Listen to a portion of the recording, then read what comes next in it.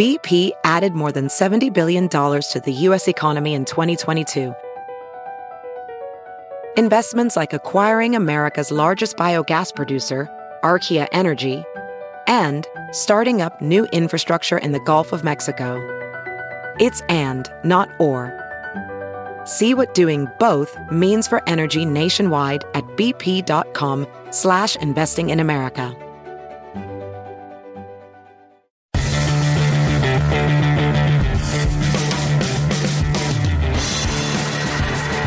Welcome to NASCAR Coast to Coast here on the Motor Racing Network, presented by Whelen Engineering and also brought to you by Hercules Tire.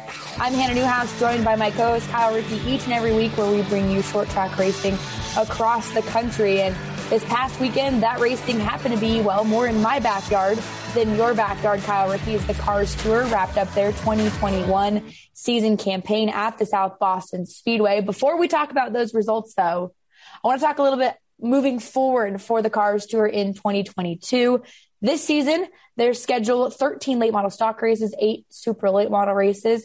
Pro late models, Kyle, now on the schedule, will be taking the place of the super late model division next season. Yeah, and this is a change that I think we've been expecting for quite some time.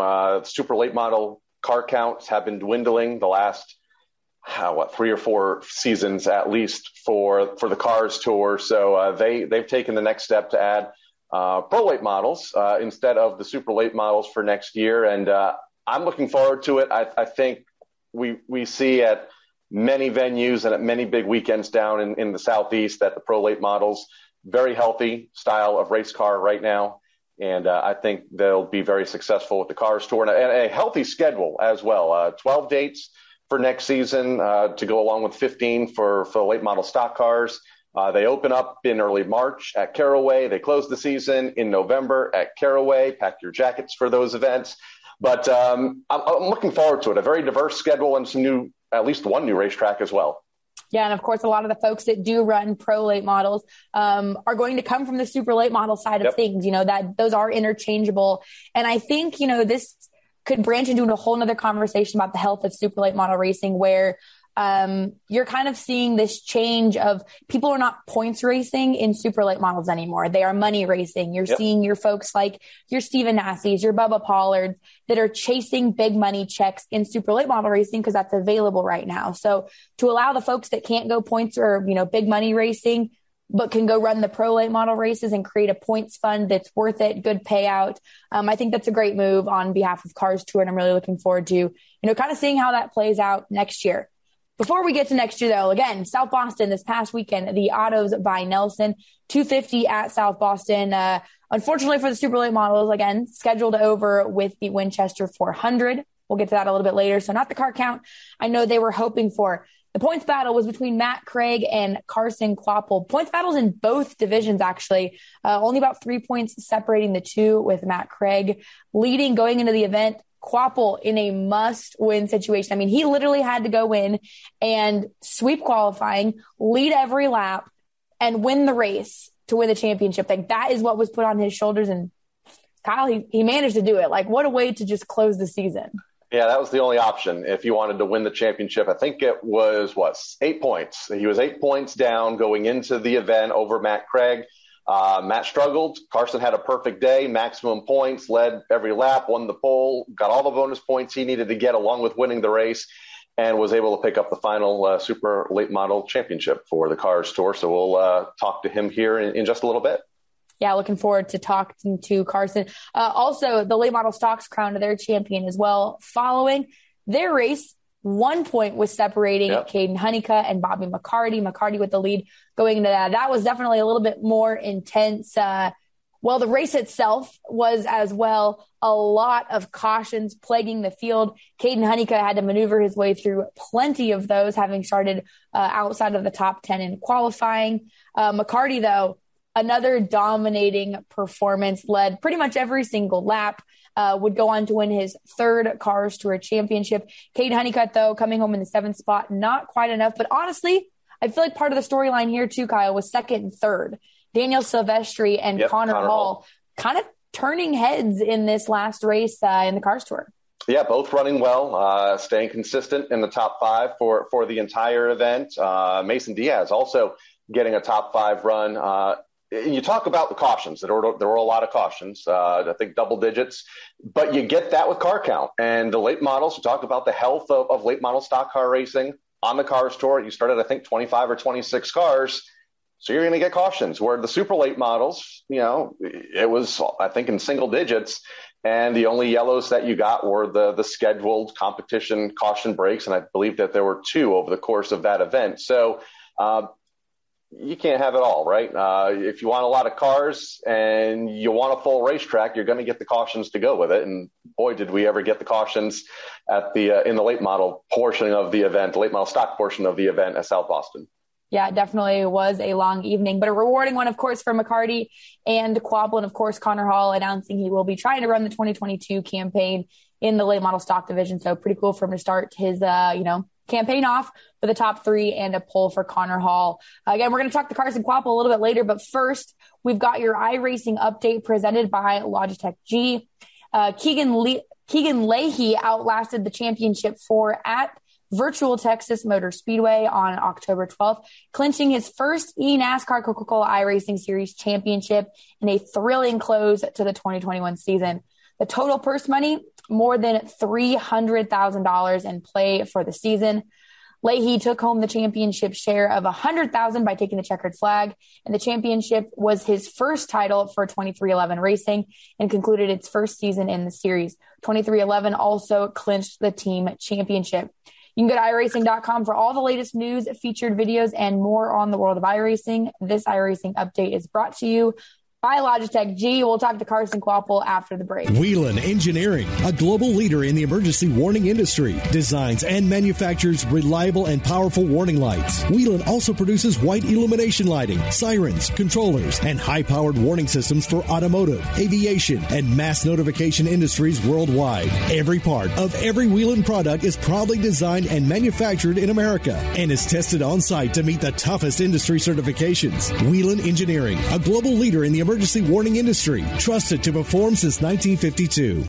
Gamers, start your engines. Meet the next generation of racing wheels. The award-winning Logitech G design is re-engineered to dial into your game physics, delivering unprecedented realism. Feel every shift, drift, and hairpin turn like never before. Our latest innovation in force feedback technology connects directly to endgame simulation engines and physics to produce higher fidelity, real-time responses. Through design, engineering, and the love of driving games, Logitech G takes racing simulation to another level. Go to logitechg.com.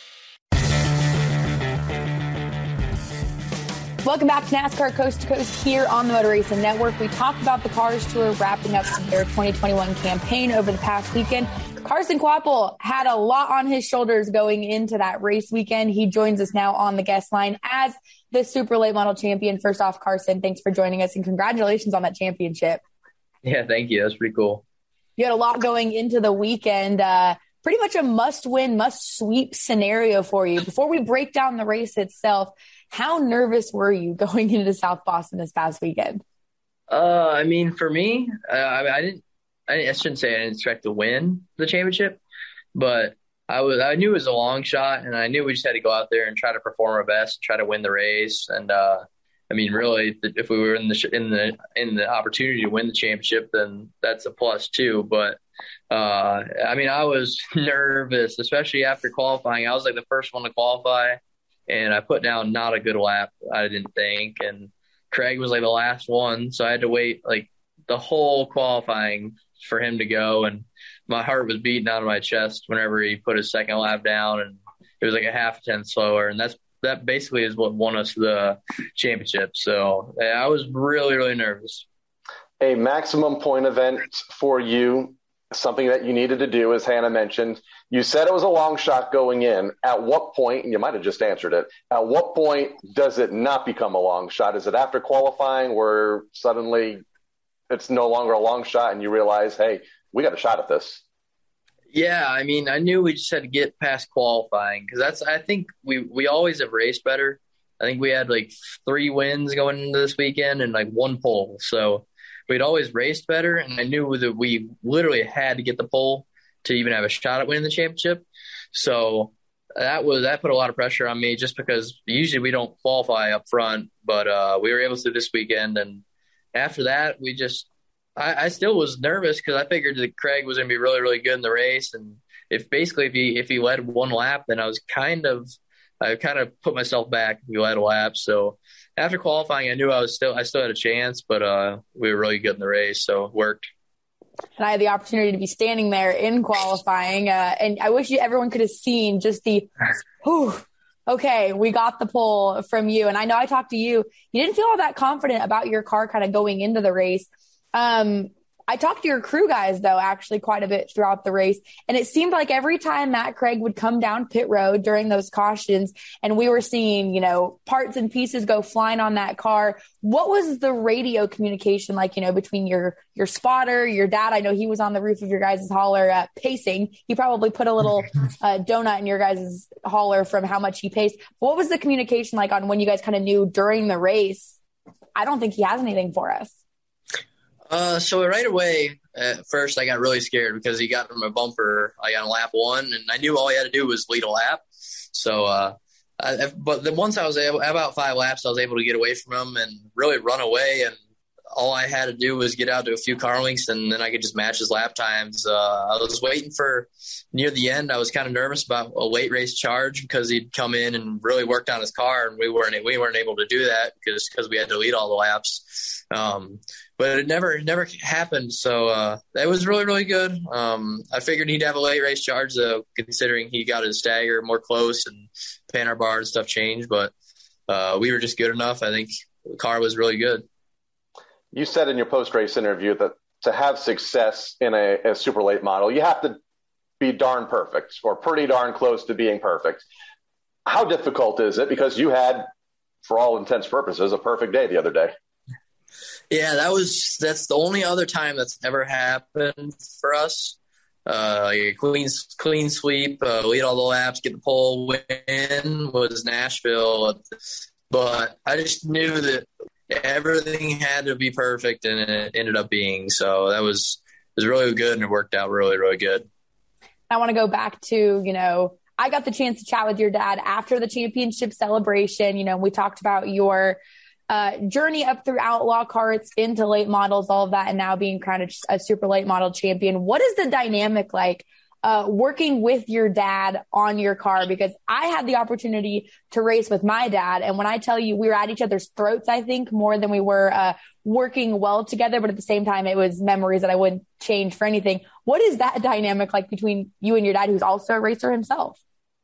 Yeah, we for sure get mad at each other a lot too, especially me and him versus him and my brother. My brother kind of stands back. He doesn't really do much, but me and him start getting each other. It's really fun. Other than that, I mean, you'll have that stuff. I mean, that's part of it, but we just have a lot of fun. I mean, it's me and him in the shop every day, and a volunteer guy of ours. He's working on 408 models and a few outlaw karts, so we get to hang out a lot and get to learn a lot of his tricks and stuff, how to work on the race cars. So I've learned a lot from him. I enjoy it. We talked earlier, Hannah and I, at the top of this show about this being the final super late model championship for the Cars Tour. You claimed it. Bittersweet at all, knowing that it's the final one? Yeah, for sure. I mean, I really hate it. These super late models are going away down here. I mean, we can still go run Florida and stuff, but there ain't nothing like showing up with 600 horsepower at Hickory. I mean, they're really hard to drive around here. So, I mean, it's cool being the last one and all, but really, hopefully someone can fire up a 4-barrel series around here and we can go run, because super late models are just way too cool not to be able to run. But we'll adjust to the pros and run those too. Just hopefully they don't completely fade away down here. And that kind of preludes the next and final question here for you. You're at GMS Racing right now, kind of part of this Driver's Edge program. You'd mentioned running the pro late model. What are your kind of plans for 2022, if you can share any yet? And if you can't, kind of what are the goals? What is the path you're wanting to take? Well, there's really not much to share. I don't really know. I mean, we're going to run some of our super late model stuff up in Wisconsin, maybe Florida. It's pro late model stuff in the Carolinas. Maybe some, honestly, that's really all that's planned. Really all I can say because there's really nothing else, but hopefully I'm running the junior motorsports late model a few more times before the year's over. Not sure if anything's going to go on next year, but if so, then that would be awesome. But all I can say for sure is just our family pro and super stuff. Well, it's been so cool to watch, of course, your success through the outlaw carts up into the late models. Now, of course, the super late model champion. Again, Carson, congratulations. And we look forward to, watching the rest of the years. You get to race that junior motorsports car and, of course, next year as well. Yeah, thank you. Again, guys, Carson Kvapil, your 2021 Cars Tour Super Late Model Champion.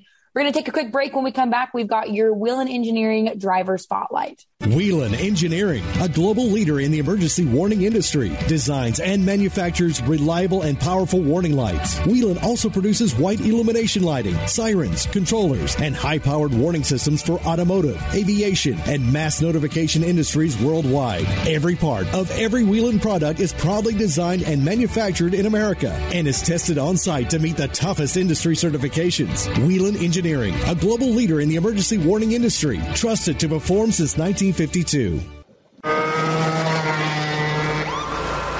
Sir, are you aware you were going 40 miles an hour? This is a residential area. Sure, but I'm on my lawnmower. Wait, am I getting a ticket? No, I've just never seen anyone top 9 miles an hour on one of those bad boys. And mow their entire lawn in 30 seconds? What got into you? Well, it did fuel up at Sunoco this morning. At Sunoco, we know how to fuel peak performance. We've been doing it for American racing for over 50 years. Fuel your best.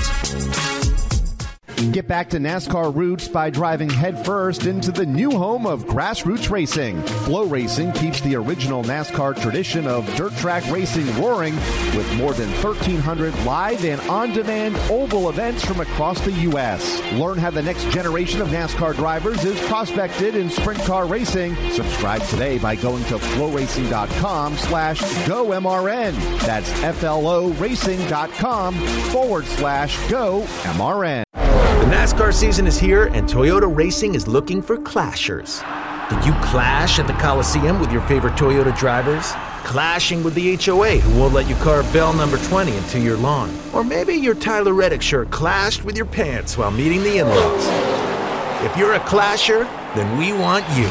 Be part of the action at toyota.com/racing. Toyota, let's go places. NASCAR is a registered trademark of National Association for Stock Car Auto Racing, Inc. Larson brings his Chevy in 4 tires Sunoco Racing Fuel. From fueling NASCAR champions on the track for over 20 years to innovating 94 octane, the highest octane on the market, performance is what Sunoco does. All Sunoco fuel at the pump meets the same top-tier standards as the fuel used in NASCAR. Money stop here for Ryan Blaney. 4 tires with Sunoco fuel. From the track to your tank, you can trust Sunoco to help your vehicle perform at its peak. Time now for this week's Whelen Engineering NASCAR Modified Driver Spotlight, and a driver that has grown into the SK Modifieds for the 2021 season. In fact, his 2021 rookie season in the SK is wrapping up and no doubt has seen its highs and lows. 18-year-old Jonathan Pulio joining us here on the guest line. John, welcome to the show, and I guess we'll begin with the highs and lows of your rookie season in the SK Modified, because you had all the optimism in the world at the start of the season and quickly found yourself in the hospital on opening weekend. That had to be a tough way to start the year. Yeah, it's just not your ideal way to start the year, I guess. We came into this year, the new car, new division at Stafford, and just got caught up in a wreck early on. I fractured a bone in my spine start the year, so I had to sit out for I think 4 or 5 weeks. Then I was able to come back, had a pretty good run, and then got right back into another wreck again. So there was a lot of bumps in the road to start, but as the year went on, we started to clean it up a little bit and get going with our season. We had some good runs, learned a lot, and just tough racing at Stafford, and we got to explore at Waterford and Thompson as well, which was a lot of fun to start the year. And you picked up a win recently, which we'll talk about in a moment. But you are a second-generation driver. Ed Pulio, your dad. What got you involved in motorsports? Let's go back to the beginning. Obviously, you grew up in it. At what point did you become interested in it and interested enough in it that you would want to pursue this? So my dad got into it because my grandfather, they goes way back with them. But then when I was around 2 or 3, my dad took me to on-track karting in Wallingford, and I wasn't quite old enough to drive anything, but he used to take me there and let me watch. And I'd be like, what's this guy doing? I want to go out there and try that. And I want to beat this guy. And, I always just had an interest in it, and I was around 4 or 5, just when I was old enough to get into racing. And I had an interest in some other sports like hockey and stuff. And my dad was like, listen, you got to pick one. And I was like, well, that's a no-brainer. Obviously I'm going to get into a race car. So when I was 5, he bought my first go-kart and just instantly loved it. It's just one of those things that once you get into it, it's in your blood, so you can't really get it out. And ever since then, just been me and my dad racing together, and just it's what we do. It's what we live for. A lot of karting options up here in the Northeast, and I feel like everybody that we talk to that runs at Stafford on a weekly basis in a modified seemingly comes from either the Monday night program at Stafford, the Wild Thing Karts program, or the Pomfret Speedway. What did your karting career path look like? Well, the Waterford Speedbowl used to have this little division called the SXR division, and not a lot of people actually knew about it, but it was just they weren't really like pedal carts. Like they had like a handlebar on them, and they were just $500 for the cart, and it was like $10 to buy in a week. So it just got your experience in.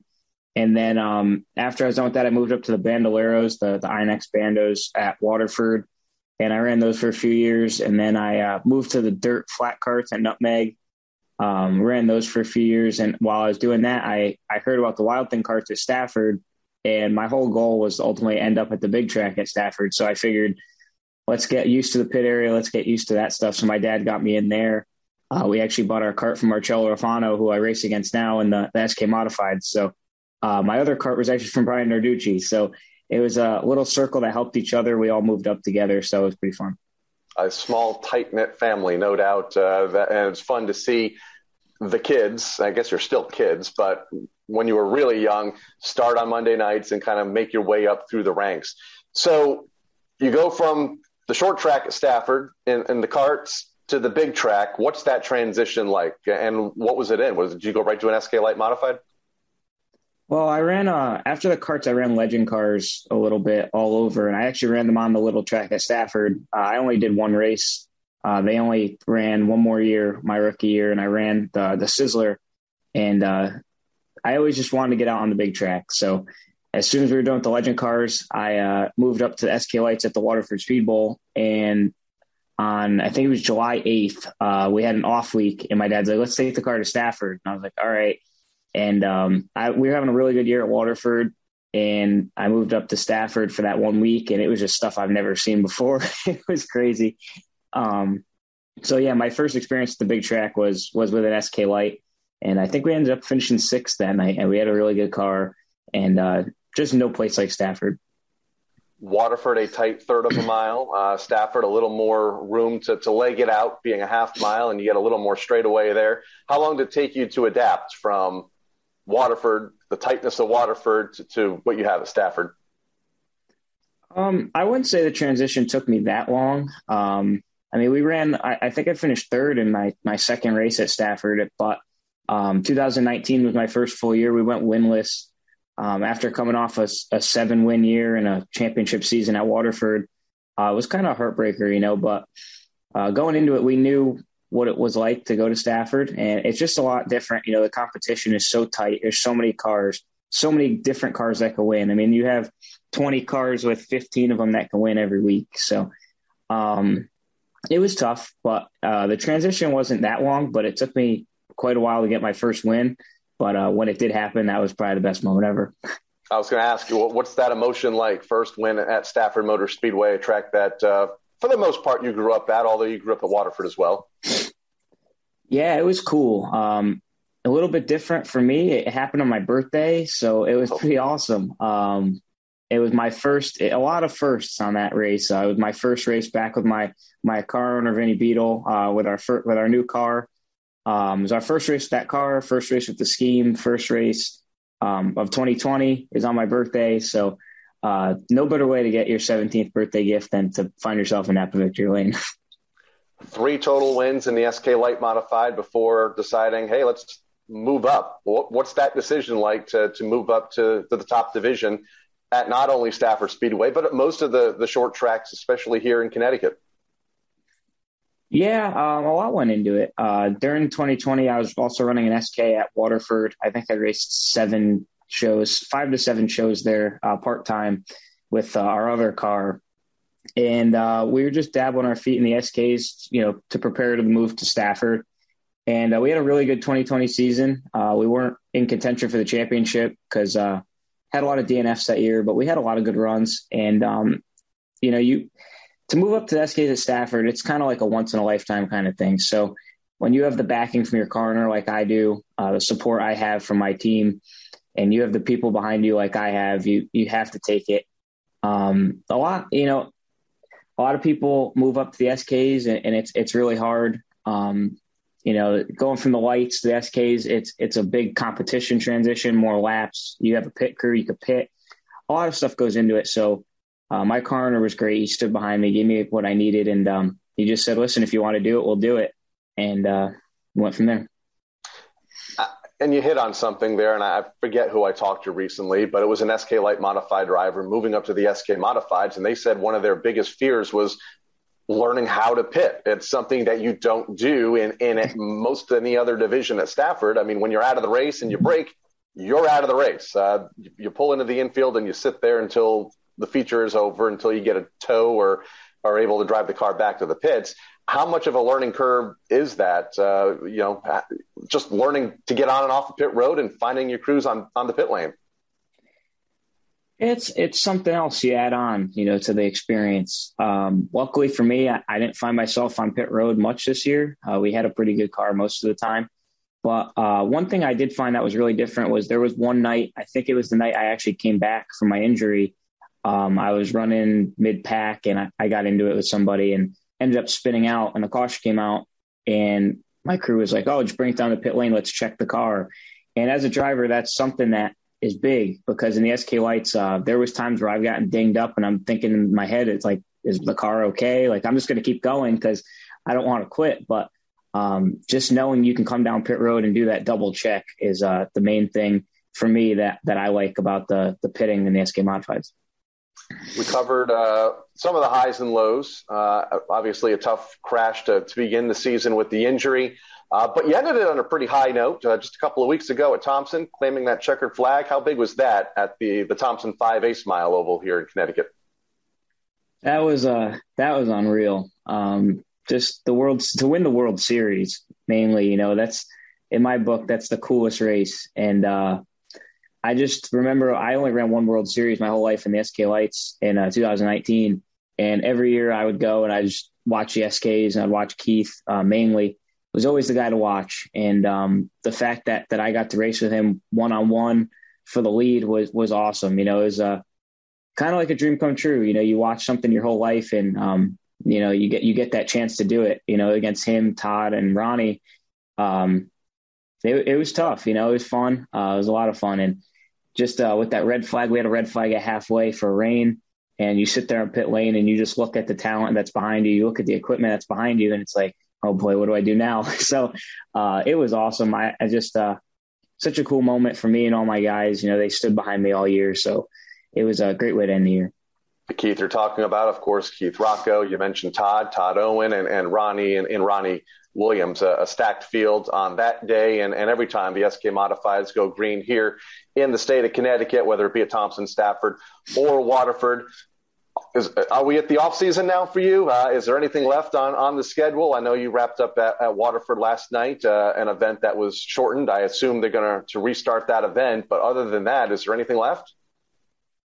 I don't think so. As far as that goes, we had Waterford last night. I'm not sure if they're going to reschedule that. They haven't announced anything yet. Just kind of standing by, waiting for that news, whether they're going to call that or if we're going to go back green at some point. But as of right now, that's it. Just going to get back in the shop, prepare for the off season, probably go do some indoor go-karting with a bunch of the guys from Stafford, try to stay sharp and get ready for next year. That was my final question for you is what's the hopes for 2022? We're planning on coming back next year in our sophomore season, the SKs at Stafford, and not really sure other than that. Probably a little bit of Thompson and Waterford in the SKs as well. But our main focus is Stafford. Just really want to, run up front, be competitive at Stafford, and run with those guys, which is hard to do, but I think it's in reach. So we'll see what happens and do our best to prepare for it. Enjoy the off season, enjoy the karting, and we look forward to seeing you back on track in 2022. Thank you. Jonathan Pulio joining us here on this week's edition of NASCAR Coast to Coast and our Whelen Engineering Modified Drivers. Hey, it's Kaylee Cuoco for Priceline. Ready to go to your happy place for a happy price? Well, why didn't you say so? Just download the Priceline app right now and save up to 60% on hotels. So whether it's Cousin Kevin's Kazoo Concert in Kansas City, go Kevin, or Becky's Bachelorette Bash in Bermuda, you never have to miss a trip ever again. So download the Priceline app today. Your savings are waiting. Go to your happy place for a happy price. Go to your happy price, Priceline. Ophthalmologist Dr. Strauss has seen firsthand how the metaverse is helping surgeons practice the procedures to treat cataracts. Cataracts are the primary cause of avoidable blindness. He works with a virtual reality training platform developed by Fundamental VR and Orbis International to help surgeons develop the muscle memory they need. The result? More confident, capable surgeons. And even more importantly, patients who can see. Explore more stories like Dr. Strauss's at meta.com/metaverseimpact. Spotlight.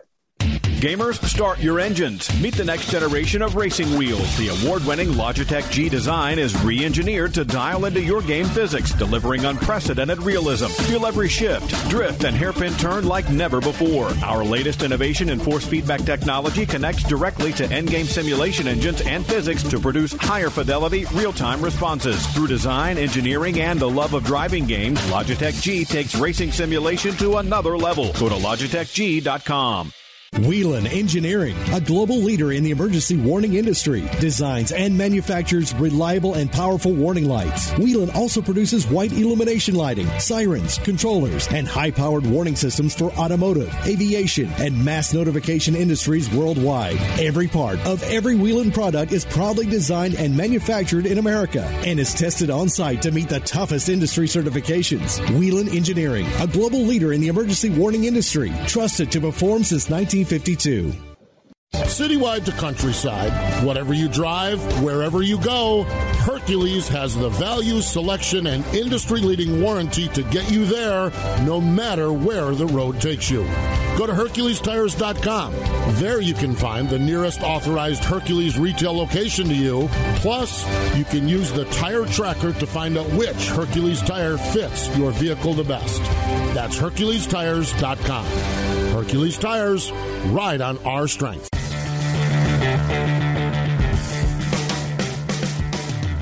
Over the past weekend, one of the biggest super late model races that took place at the Winchester Speedway, the Winchester 400, which, Kyle, we always kind of expect there's some sort of drama that always drums up throughout this long race. Well, this time, the drama coming to the checkered flag in the Winchester 400.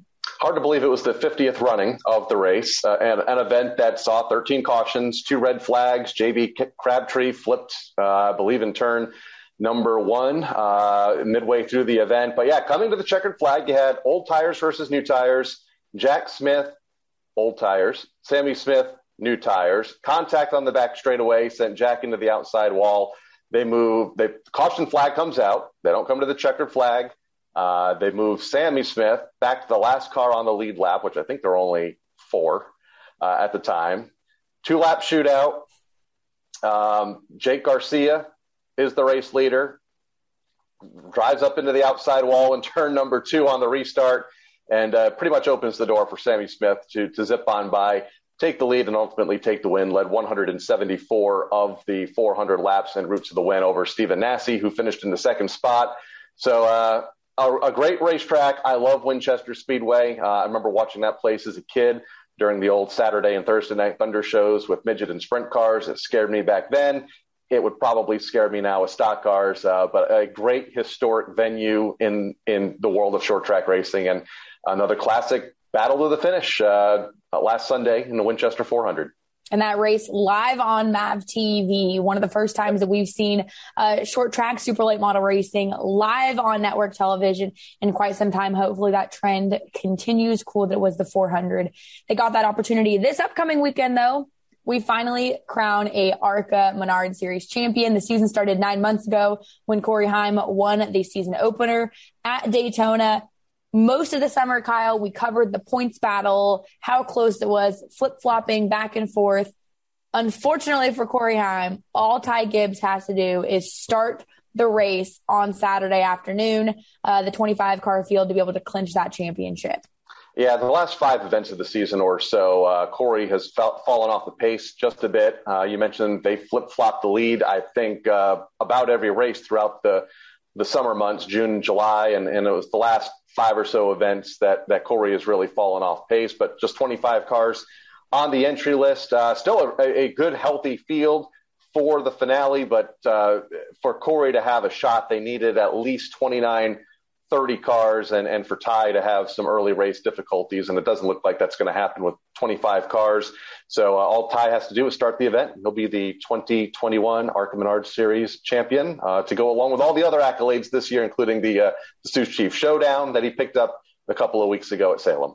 And the CGS 4 crown, I think is what it was called. Again, Kyle, there's a race within a race within a race. And just to throw a little bit more complicated math, if you're going to be watching on Saturday, Ty Gibbs still has a chance to lose the Rookie of the Year to Corey Heim. So Corey Heim can win Rookie of the Year, but not the championship. Good luck. I hope everyone has their calculators.